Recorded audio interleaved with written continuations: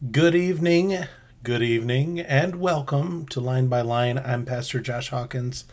Really glad that you're with us tonight. Oh, I didn't move my microphone. That might sound a little better. Anyway, really glad you're with us tonight.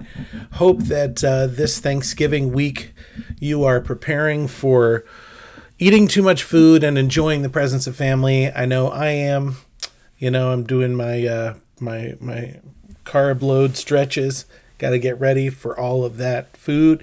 Anyway, no, really excited about a good week. But even more excited about 2 Corinthians chapter 2, which is where we're going to go tonight. So if you would pray with me, then we will begin our journey. Glorious Heavenly Father, we thank you for your love, your kindness, your mercy, Lord, all the ways that you show us how good you are. And I pray that as we dive into this chapter, that you would open some things up for us. There's some important things to talk about here. And Lord, I pray that we would have softened hearts and that our hearts would be prepared soil, that your word might be planted there and that might reap a harvest of righteousness for your name's sake. I ask these things in Jesus' beautiful name. Amen and amen. Okay, so 2 Corinthians chapter 2. We're going to start with verse 1. I am going to try to get all the way through the chapter today. I think it's possible. Let's find out. 2 Corinthians chapter 2, verse 1. So I made up my mind that I would not make another painful visit to you. For if I grieve you, who is left to make me glad but you whom I have grieved? I wrote as I did, so that when I came I would not be distressed by those who should have made me rejoice. I had confidence in all of you, that you would all share my joy. For I wrote you out of great distress and anguish of heart, and with many tears, not to grieve you, but to let you know the depth of my love for you. If anyone has caused grief, he has not so much grieved me, as he has grieved all of you to some extent, not to put it too severely. The punishment inflicted on him by the majority is sufficient. Now instead, you ought to forgive and comfort him, so that he will not be overwhelmed by excessive sorrow. I urge you, therefore, to reaffirm your love for him. Another reason I wrote to you was to see if you would stand the test and be obedient in everything. Anyone you forgive, I also forgive. And what I have forgiven, if there is anything to forgive, I have forgiven in the sight of Christ for your sake, in order that Satan might not outwit us, for we are not unaware of his schemes. Now when I went to Troas to preach the gospel of Christ and found that the Lord had opened a door for me, I still had no peace of mind, because I did not find my brother Titus there. So I said goodbye to them and went on to Macedonia. But thanks be to God, who always leads us as captives in Christ's triumphal procession, and uses us to spread the aroma of the knowledge of him everywhere. For we are to God the pleasing aroma of Christ among those who are being saved and those who are perishing. To the one we are an aroma that brings death, to the other an aroma that brings life. And who is equal to such a task? Unlike so many, we do not peddle the word of God for profit. On the contrary, in Christ we speak before God with sincerity, as those sent from God. Okay, that's the chapter. So let's dive in. So verse 1. Now remember, we talked about Paul had planned on coming to Corinth before he went to Macedonia. That was his original plan. He had let the church of Corinth know that, but then his plans changed. And when his plans changed, the people at Corinth, some of them, not all of them, but some of them, weren't really excited about Paul. They said, well, we see how he feels about us. We see, he obviously doesn't care about us. Should we even listen to him? He's fickle. He makes decisions, just constantly changing his mind, etc. So the gossip machine started rolling. And you guys know, everybody that's ever been in a church knows how easily that gossip machine can roll, right? People start saying and accusing. And Paul is answering those accusations. And he started in the first chapter, and now he's finishing it in this chapter, to not just talk about why he did not come when he had planned, but also to talk about the letter that he sent instead of coming. So he ended the last chapter by saying, I am a worker with you for your joy. That's his goal. His goal is that they would be joyful in Christ and in each other. And that's what he's trying to do with his preaching of the gospel, with his leadership of the church, with his exhortation of the saints. He's trying to help them to be joyful in Christ and in each other. So now we pick up. So I made up my mind that I would not make another painful visit to you. So he had already been there and had to bring some correction. Then he heard of further issues, which he wrote the letter of 1 Corinthians. Now, some people say that there's a letter in between 1st and 2nd Corinthians that we don't have. And there's a way of reading this that would make you feel that way. I don't think that's necessarily true. It doesn't really matter either way. The point is, at this point in his journey, he wasn't ready to go and see them because he knew if he went now, with his mind full of what he had already been told about this church, that he would have to come to them as a corrector. He would have to come to them as one who needs to speak to them about the things that they need to do, about the things that need to change. And he didn't want to do that. He didn't want to come in like a thundercloud and just, you need to fix this and you need to fix that. And in the first letter to the Corinthian church, the one that we have, if indeed, I don't know that there was a middle letter in between 1st and 2nd. If there is, we don't have it. And as I read these letters, I don't see any reason why he couldn't just be referring to the first letter to the Corinthians here. But anyway, just in case you ever hear that there's a middle letter, I don't think there was. Personally, I think that the letter he's referring to is the first letter to the Corinthians, which we have. So in that letter, I say that because in that letter, the one we have in our Bibles, Paul has to deal with multiple issues going on in the Corinthian church. He has to bring correction, and he's pretty forceful in the letter as to some of them. He has to correct them on the way that they hold their services. It's wild. It's disorderly. Everybody and their brother is speaking in tongues. There's no interpretation. The gifts of the Spirit are all over the place. When they meet together for their love feasts where they would have meals together, the rich people are bringing their food and just keeping the food to themselves, and they're not sharing with the poor, etc. There are factions in the church where there are people that are arguing about different things, and it's causing division. And there was a man in the church, which we'll talk about later, who was in an incestuous relationship with his stepmother. Okay, so there were a bunch of there were a lot of issues going on here that Paul had to deal with in that letter, which is why I don't think that he needed a second letter. I think he dealt with a lot in this one. So now his plan is to go and visit them.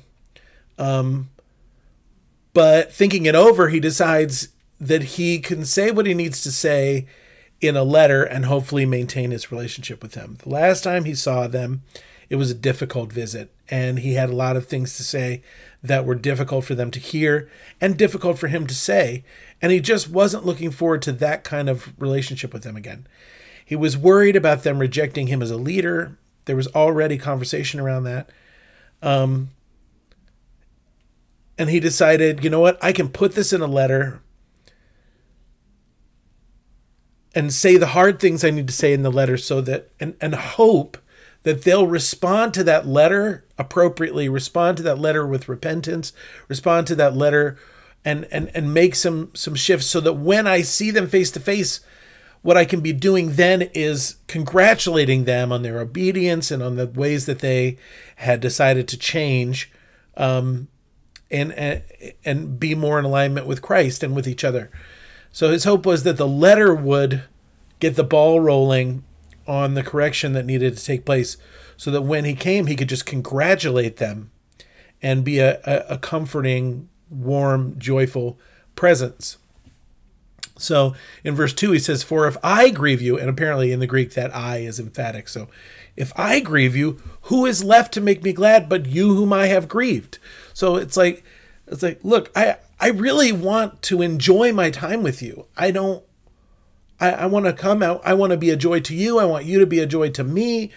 And if I'm showing up just to bring correction, that's not fun. I don't want to do that. That's not conducive to the kind of love relationship that I want to have with you and that I want you to have with me.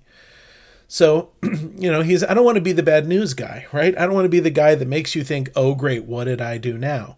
I want to be a source of joy for you, Paul is saying. I want you to be glad that I'm coming. And I think that's an important point. I think we need to think about that in our own relationships, especially when we're in a position of authority. There are going to be times, whether it is at work or at home or at church, where some correction needs to happen, where hard conversations need to take place. I told somebody once that I get paid to have hard conversations with people, and some days I feel that way, where I have to come to someone and be like, hey, this isn't good what happened, and some things need to change, or hey, I'm worried about you in this way or in that way. That's part of the job of a leader, is to have difficult conversations, which is one of the reasons why a lot of people don't want to be leaders. Me, I will say that I don't enjoy being a leader when I have to be in that place, when I have to be the one who's bringing correction. And especially, I'm with Paul. I don't want to be the guy that, everybody's thinking, oh, great, here he comes. He's just got something else mean and evil to say to us. I want people to be glad I'm around. I want people to feel joy when they think about me coming, me being present with them. And if all I am is constantly bringing bad news, constantly bringing correction, constantly being in the space to ask people to do things they don't want to do, or to, etc., I don't want to be that guy. I hate that.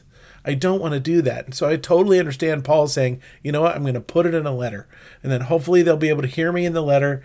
And then when I show up, we can just be happy, happy, joy, joy, right? I don't have to be the heavy, in a lot of in a lot of homes, there's one parent that's kind of the disciplinarian, and the other one that's kind of like, not, good parent, bad parent, right? And that's not fair to make one parent kind of bear the brunt of discipline.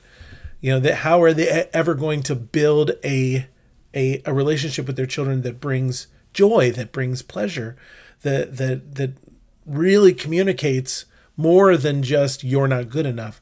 Hopefully, whenever correction is taking place, that communication isn't happening. That we're never saying to someone, "you're not good enough." But it would be easy, even when somebody is really great at bringing correction in a kingdom loving way, it is still easy to receive that as "you're not good enough." It's easy to receive it that way. And Paul doesn't want to be that guy. It is hard to do. It is painful and difficult, which is what he says in verse 3. "I wrote as I did, so that when I came, I would not be distressed by those who should have made me rejoice. I had confidence in all of you, that you would all share my joy. For I wrote you out of great distress and anguish of heart, and with many tears, not to grieve you, but to let you know the depth of my love for you." So there's a few things here. One, it's still that, he had confidence that if he wrote this in a letter, and he was really careful about how he wrote the letter, that they would receive what he had to say and begin to make those kind of changes, because they could see through the way he wrote that he loved them, and that all of this was about his heart for them.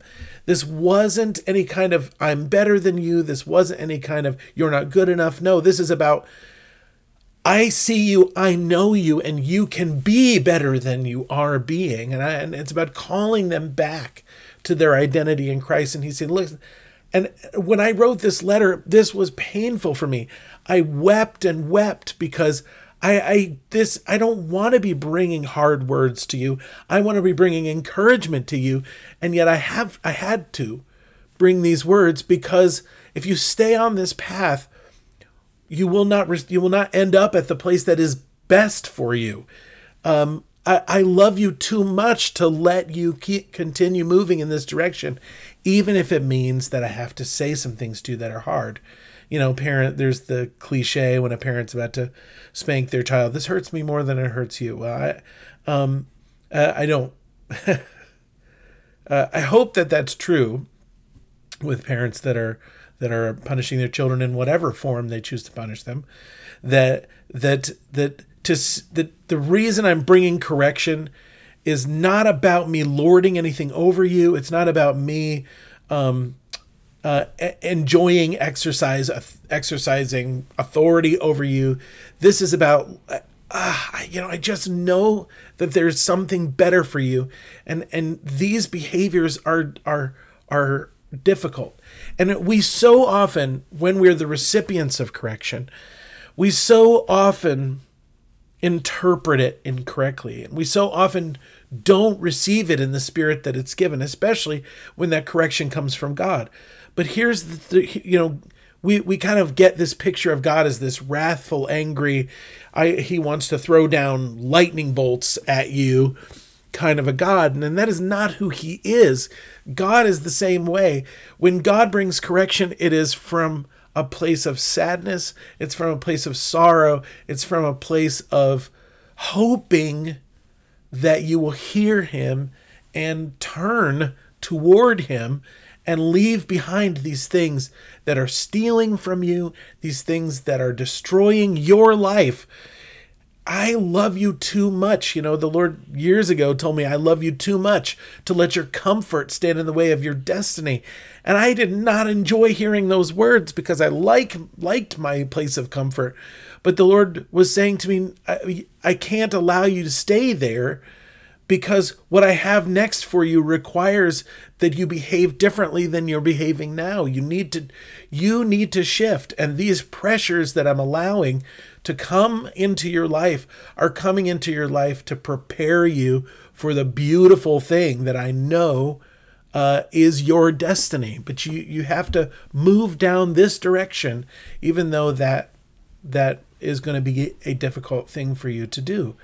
And I love that, and I hate that. So many different times that the Lord has done that for me, brought correction, brought a change of direction that I did not want and was not looking for. That's always hard. That's always difficult. That's always it's heartbreaking, and I'm never looking for it. It's not enjoyable. God never comes to us in a this is what you deserve and this is what you're gonna get kind of attitude.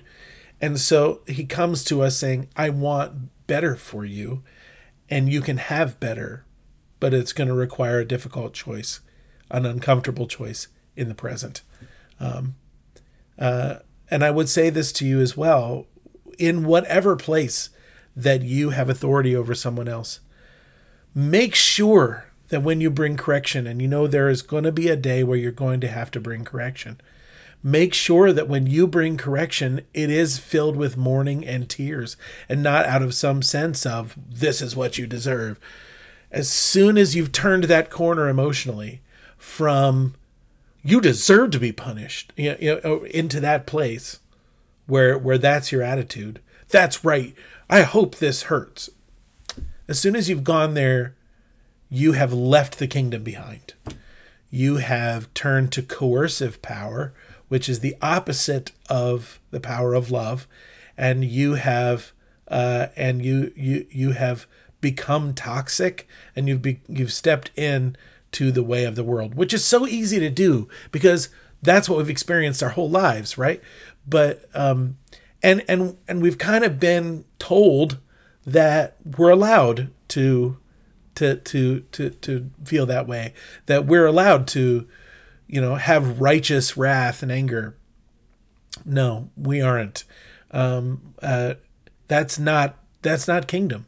Jesus said, the authority figures in the world lord their authority over those that they're in authority of. But in this kingdom, the greatest in this kingdom is the servant of all.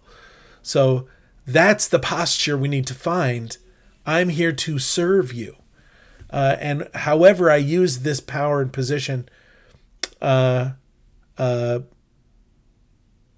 is to wash your feet. It's not to come down from above you and beat you down. No, it's about lifting you up, about platforming you, and about positioning you correctly, so that you can discover the fullness of your potential. That's what kingdom leadership looks like. It's servant leadership. And when we have to bring correction, it needs to come from a place of mourning and sadness, and not a place of anger and righteous indignation. That attitude has no place in the kingdom of heaven, period. Verse 5, if anyone has caused grief, he has not so much grieved me as he has grieved all of you to some extent, not to put it too severely. So now he's switching gears from the more general corrections that he needed to make. So that had to do with the feasts, that had to do with the gifts of the Spirit, had to do with the factions. And now he's going to talk specifically about a correction he needed to bring in regards to one individual man, and that was the man in their midst who is in an incestuous relationship with his father's wife. It wasn't his mother, but it was his father's wife, and because of that, it was inappropriate and unacceptable. But the Corinthian church, this is in 1 Corinthians chapter 5, by the way, the Corinthian church not only had not corrected him, but they kind of celebrated this relationship. Like, they were okay with it. And they were excited about how tolerant we are, see how forgiving we are. They were totally making space for this relationship that Paul says even the Gentiles would have had a real issue with. And Paul says that man does not belong in the church while he is still in sin. And I find this part difficult to talk about, and I'll tell you why. I have really rarely ever seen church discipline done correctly. I've hardly ever seen it done in the right spirit. I've hardly ever seen it done in such a way that brings restoration. Now, in the Corinthian church, apparently it did, because apparently they did remove this man from fellowship as an act of discipline. And the result of that was that he had forsaken this incestuous relationship and was repentant and wanted to return. So that had the outcome that was desired. And that always has to be the desirable outcome. When I say I haven't seen it done correctly often, maybe once or twice have I seen it done correctly. I have a dear friend who was discovered in serial adultery, and correction was brought. And he stepped up to it and said, yeah, I am wrong. I am in the wrong. He repented and sought counseling, etc. And today, that man is still a member of that church, still married to his wife, and they're moving forward in what seems to me to be, obviously I'm not in that house, but they love each other, and they're still together, and they are still involved in that church. After a very public, very difficult correction was made. And that's amazing to me. That's what it's supposed to look like. And the goal always in the church of correction is restoration. What we want is to see this person repent and be made whole and be brought back in and reestablished in our midst as a full-fledged member of our community. That's what we want. And in order to, we will exercise church discipline in order to see that end come about. That is our desire. And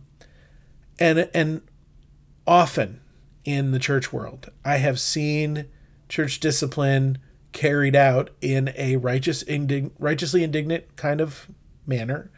No tears, no mourning, just anger, and this is what they deserve, and a casting out, like, we don't want you here. We don't ever want to see you again. You just get away from us. That kind of an attitude where it's like you're a problem and we're removing the problem from our midst, and that's it.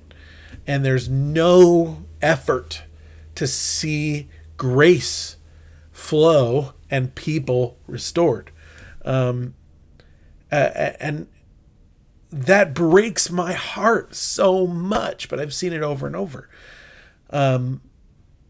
But First Assembly did it right that time, or at least as much as I couldn't tell from the outside, they did it right. And it came about correctly. The repentance and restoration took place. And that's glorious. That's beautiful. That's the gospel. We love that. And apparently that's what happened in the Corinthian church as well. So the punishment, verse 6, the punishment inflicted on him by the majority is sufficient.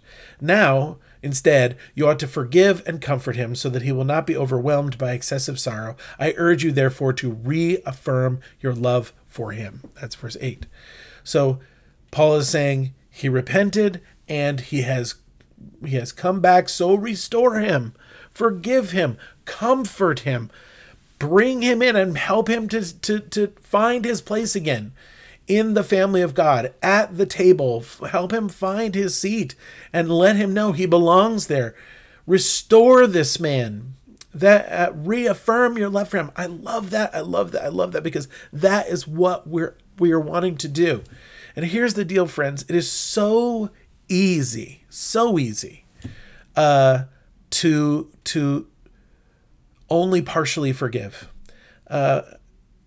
But forgiveness in the church is real and total, and we're forgiving, and we're moving forward. I have a little bit of an issue with the idea of forgive and forget. I don't think we forget. No, I don't think we forget. Because that was an important milestone in our relationships. And when I say don't forget, I don't mean always remember, like I'm never going to let this go. Not that. No, not that. But we can't forget what's taken place. And it's important that we remember. That we remember that this process happened, because we're going to have some sensitivity towards one another around this issue for maybe forever. And that's okay. That's good. That's fine. But definitely forgive and restore. Forgive and restore once repentance has taken place. If this man was still in that relationship, Paul would not be encouraging them to forgive him. If repentance had not taken place, forgiveness might be offered, but restoration will not be offered. We always forgive. We forgive as much for them as for ourselves. We need to let them go and forgive what they've done to us. And that's fine. Jesus offers forgiveness to all of us all the time. But restoration and relationship only comes from the place of repentance. It's only there in the place of repentance that restoration can take place. And that is what our relationship with God is the same way. Forgiveness, all sin has been forgiven, all of it. But restoration has not taken place. Relationship with God has not taken place until we repent. You can go walk up to the most sinful person on the planet today and tell them you've already been forgiven, because that's the truth. All of sin is forgiven. That's done. All of sin is forgiven. But that's not what saves you. Forgiveness doesn't save you. Forgiveness is what makes salvation possible. It's the foundation upon which salvation can be built. But salvation is a restoration to relationship with God. That's what salvation is. Salvation is restoration to relationship with God, and forgiveness has to take place first, and it already has. But restoration has to take place now. Now, you and I, God and you, and the people of God have to build a relationship with each other. And that relationship is what salvation is. Loving God and loving neighbor is acting out our salvation with fear and trembling. Does that make sense? I hope that makes sense. That's a really important, when we talked about this on Sunday, we talk about the kingdom of heaven. That's not just going to heaven when you die. The kingdom of heaven is being in a relationship with God and with the body of Christ. It is a state of being, the kingdom of heaven is. And it's only in that space where you have an active, loving relationship with God and a loving relationship with the other humans, that it's in that state. That is salvation. And that's why Paul says, I'm working out my salvation with fear and trembling.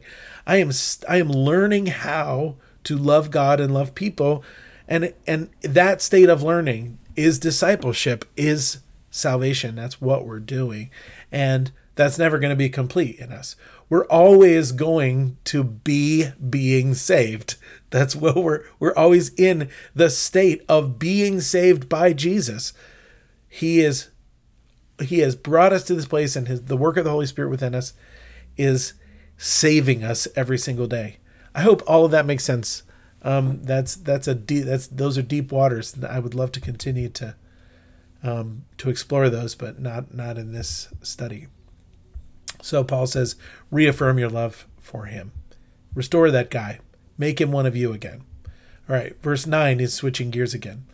Another reason that I wrote you was to see if you would stand the test and be obedient in everything. So Paul was also wondering, what's my relationship with these people now? I had an uncomfortable visit with them. And then after that uncomfortable visit, I find out that they still were not in a good place. Will they hear me if I write a letter to them? Will they even, am I welcome there? Is my authority as a leader welcome there? There's a phrase that is used in leadership circles called leadership capital. And that is like, how far, if you're in a position of leadership, how much influence do you really have with a group of people? And we're encouraged not to use up all of our leadership capital in things that don't really matter. In other words, if I'm really, I need to recognize that as the leader of our church, that I've been given a certain amount of permission to ask things of the people of our church. But there's a limit on that. And I need to be cognizant of the fact, aware of the fact that that limit is there. And if I try and breach that limit, I actually can break that kind of tacit agreement we have of leadership. I hope. And I think Paul is testing the waters there. What is my relationship with these folks? If I'm going to go back and see them again, I kind of need to have a barometer. I need to know what our relationship is like after that difficult visit I had with them before.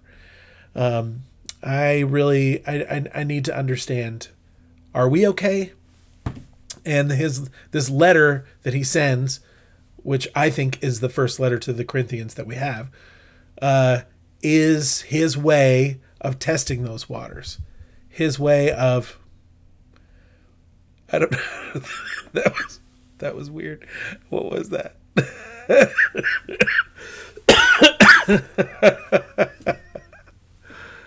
I don't know what just happened.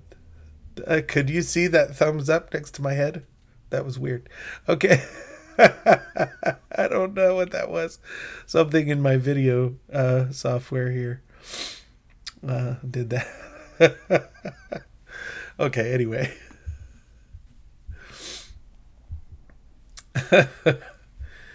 So he's testing the waters. He's trying to see, how are things going. So verse 10, anyone you forgive, I also forgive. And what I have forgiven, if there is anything to forgive, I have forgiven in the sight of Christ for your sake, in order that Satan might not outwit us, for we are not unaware of his schemes. A lot to say here. So Paul is participating in the unity of the church. He is saying, if you're ready to forgive him, then I'm ready to forgive him. So let's forgive him together in unity. Let us have the same mind together of forgiving this man. We act as a body. What harms you harms me. What brings you joy brings me joy. This is what it means for us to be together in Christ. That hopefully we have the mind of Christ together, and I'm feeling what you're feeling what I'm feeling, that we live in this state of connection and we love and enjoy each other. We act as one body. And Satan loves to come in and sow disunity in whatever way that he can. Paul says, in order that Satan might not outwit us, we are not unaware of his schemes. And the primary, there's two things here that we need to glean from this.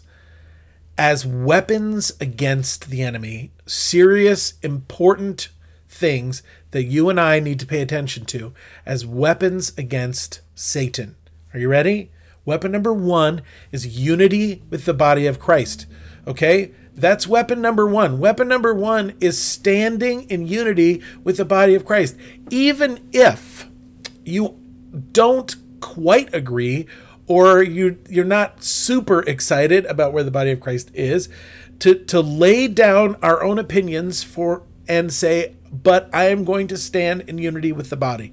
I'm going to say, yes, I stand in unity with the body of Christ. We're going to do this together. That unity is a powerful, powerful weapon against the enemy. A little over a year ago, every once in a while I'll get these warnings from the Lord that the enemy is kind of launching an attack. And a little over a year ago, I had a dream where we, the church in Fremont, were standing in a circle, shoulder to shoulder, and we were praying for each other. And we were facing inward, and we were really tightly connected to each other, and the way that we were standing next to each other, there was no gaps in between us. And I saw the enemy coming and walking around us, walking around this circle that we made, and trying to insert himself, trying to get in. But we were so unified, we were so connected to each other, arm to arm, shoulder to shoulder, that he couldn't find a way in.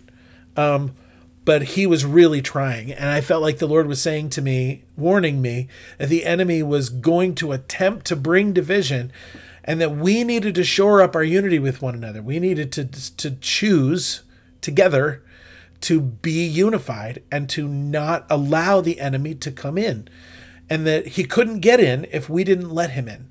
So that unity, my friends, is a really, really big deal. And learning how to operate in that unity is radically important, because as soon as there's a gap between you and me, the minute there is, he's going to dart in and cause trouble. He's going to come in and cause trouble. Number two is forgiveness.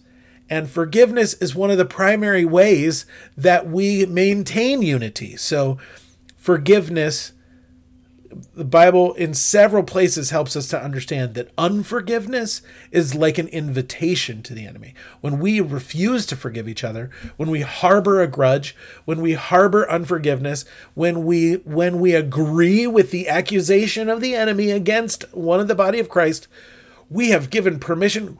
Come on in, Satan. That's what we've done. We have opened the door and we welcomed him in, because he is the accuser. And when we refuse to join him in accusation against our brother or our sister in Christ, and we stand in forgiveness and unity, the enemy can't find his way in. These two things are of radical importance in our fight against the enemy.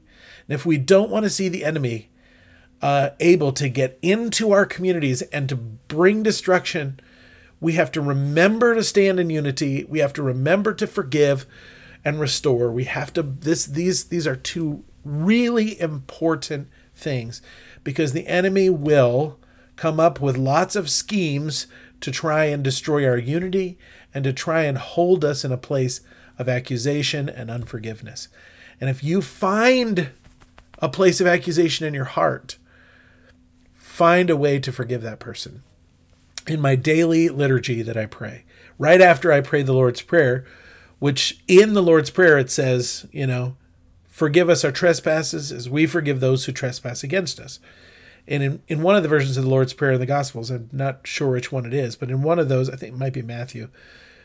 In one of the versions of the Lord's Prayer, after the Lord's Prayer, Jesus actually says to them, because if you do not forgive others, my Father in heaven will not forgive you. Woo! Okay, which is scary. That's a big deal. Did it just do it again? There. Oh, check that out. I did not know that.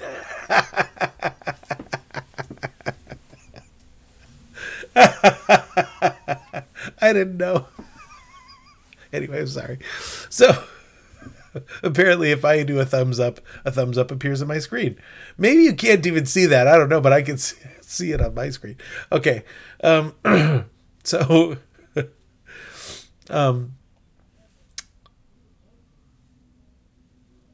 Satan loves to sow disunity in whatever way he can. Where was I? Okay. I got distracted by technology.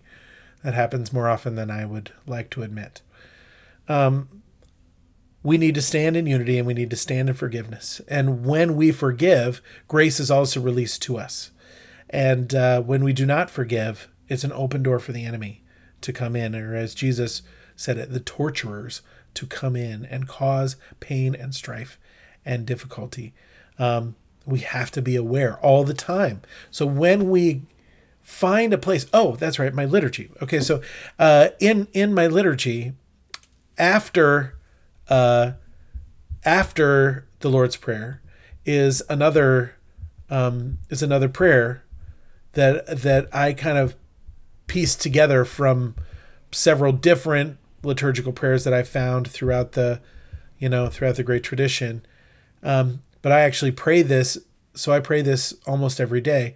Father, I pray for any who have sinned against me or who have hurt me in any way, whether by choice or by negligence. Lord, do not hold this sin against them, for you are full of mercy and compassion for all. Please give me the grace to forgive so as to imitate your perfect love. Father, I choose to forgive and release them. They owe me nothing. Forgive me for not loving them as you love them, and enable me to see them as you do. Father, release to them and to me your new mercies for this day. So that's a prayer I pray all the time. And I just sit for a minute and ask the Holy Spirit, who knows my spirit better than I do, to bring to mind anyone that I've got a grudge against, anyone that I have accusation against, so that I can release them and forgive them. And sometimes I'm really surprised by the people that float to the surface of my mind. People I didn't realize that I was holding some kind of accusation against them. And I begin and I forgive them right then and right there. Does that mean that I am done? Does that like fix it immediately? No, it doesn't. There's something, but I begin by choosing to forgive, and then I ask the Lord to help me to find that, to see this accurately, to understand what is it that that's going on in my heart against that man, that woman, that organization, those people, so that I can love them appropriately. And I do that because I know what damage can be wrought in my own heart and in my relationships when I'm holding on to accusation and unforgiveness against someone in the body of Christ. And it is radically important that we learn how to forgive in order that we might stand in unity and that the enemy might be defeated. Amen? Okay, so just a few minutes left. Let's try and finish up these last 5 verses.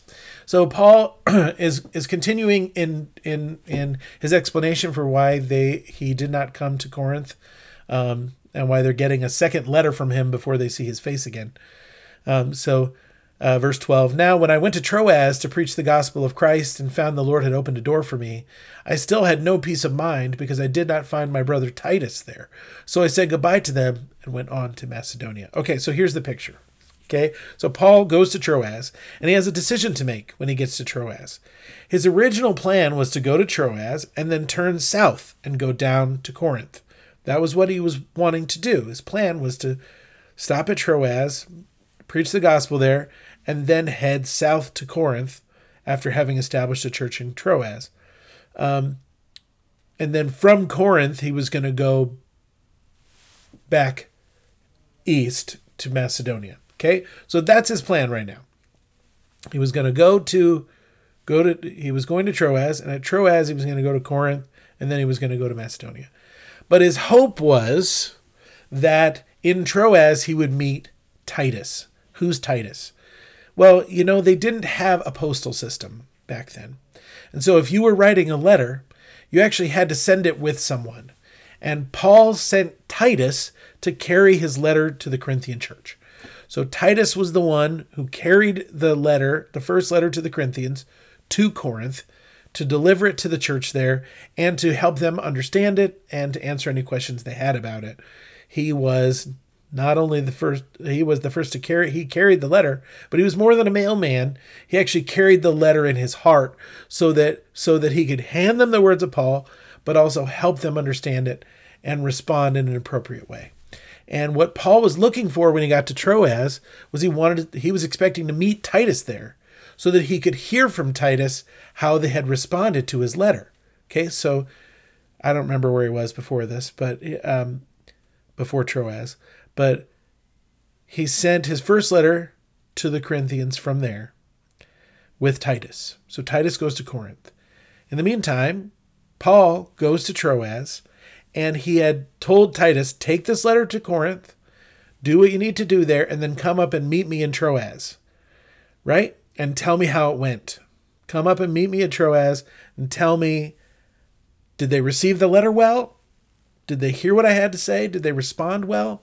And when he gets to Troas and Titus isn't there waiting for him, and he waits at Troas for a while and does what he's in Troas to do, but he doesn't see Titus, he doesn't feel like he can go to Corinth yet because he doesn't know how they responded to the letter. Maybe they tore the letter up and beat up Titus, and he doesn't know. He doesn't know what happened. He has no idea how they've responded to his letter, and so he doesn't feel like he can just go to Corinth, assuming that things went well. So he just decides to just move on to the next stop in his journey, which is Macedonia. Rather than going to Corinth and going to Macedonia from there, he just goes from Troas straight to Corinth. So that's what happened there. I hope all of that made sense. But that's what happened. And then he says, but thanks be to God, who always leads us as captives in Christ's triumphal procession and uses us to spread the aroma of the knowledge of him everywhere. What is going on? Well, now Paul has spoken to Titus. Titus met up with Paul in Macedonia instead of in Troas. Assuming Titus eventually got to Troas and found out Paul had already gone to Macedonia, then he would have followed Paul to Macedonia. Now Paul and Titus have met up. Paul knows how the Corinthian church responded to his letter. He also knows that the Corinthian church is wondering why Paul never came. So Paul's writing this letter, and he's sending it to Corinth. And he's saying thanks to God because he realizes they responded well to his first letter.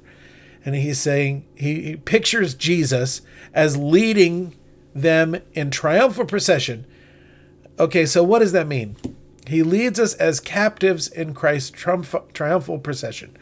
So there was a thing that happened in the Roman times where a general would go into an area and he would conquer that area, and then he would return to Rome, and he would have with him captives that he took while he was there, and riches and wealth that he had still taken from that place.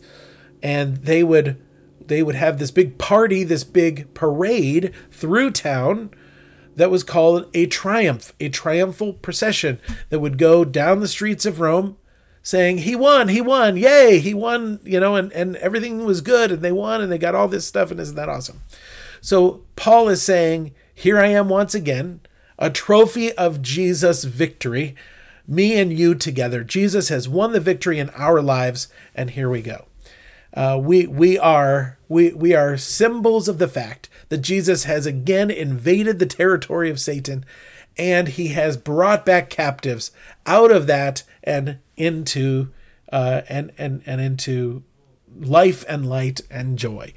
And he says, we are spreading the aroma of the knowledge of him everywhere. What does that mean? Well, one of the things they did in these triumphal processions was they would burn large amounts of incense. So you could probably smell this parade all through the streets of the town. Maybe even before you ever saw it, you could smell it, because these big fragrant clouds of incense would follow the triumphal procession. And not only that, but after the parade has already gone by, you can still smell it hanging in the air. That's the aroma of the knowledge of Christ's triumph. And Paul is saying, here I am. I am spreading the aroma of the knowledge of him everywhere. The fragrance of Christ. The processions burned that incense. So even when Paul has left a place, they would still carry the knowledge of God, because Paul, who had been won by Christ in his fight against the enemy, had been there and left behind the fragrance of the knowledge of God. Isn't that a beautiful picture? And Paul says, for we are to God the pleasing aroma of Christ among those who are being saved and those who are perishing. To the one we are an aroma that brings death, to the other an aroma that brings life. Okay, what's that talking about? Well, if you're a Roman and you smell the incense, you might run down to the street to celebrate with everybody that the army has won another thing, and Rome is doing great, and our economy is doing awesome, and aren't we amazing, right? So to Romans, the fragrance of that incense would have been really good news. We won another triumph, right? And every time they'd smell it, they would think, wow, isn't it great to be a Roman? Isn't it great that we're a part of this thing that is conquering the world and that is just doing awesome and covering the whole earth. And they had a lot of reasons to be proud of being Roman, right? But imagine you were an enemy of Rome that's been conquered. That fragrance would be the fragrance of death to you. That fragrance would be, no, I see you celebrating now the way you celebrated when you killed my friends, destroyed my town, and came in and took everything away from me. That is not the fragrance of life to them. That's the fragrance of death.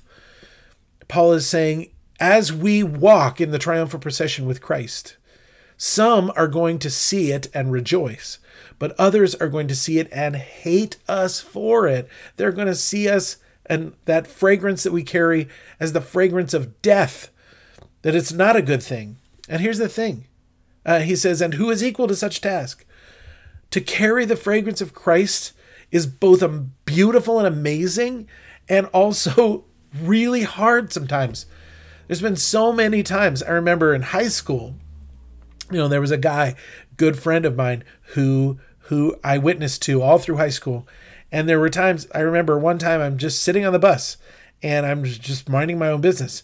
And he comes in and then gets in the seat in front of me and says, "Shut up. I see you looking at me like you're so much better than me," which I was not doing that at all.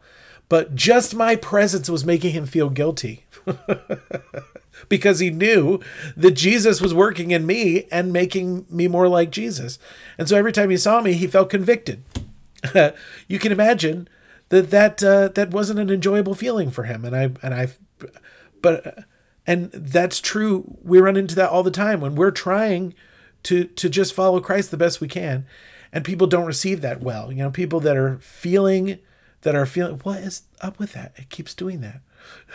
I don't know what's going on. I got to change that setting. What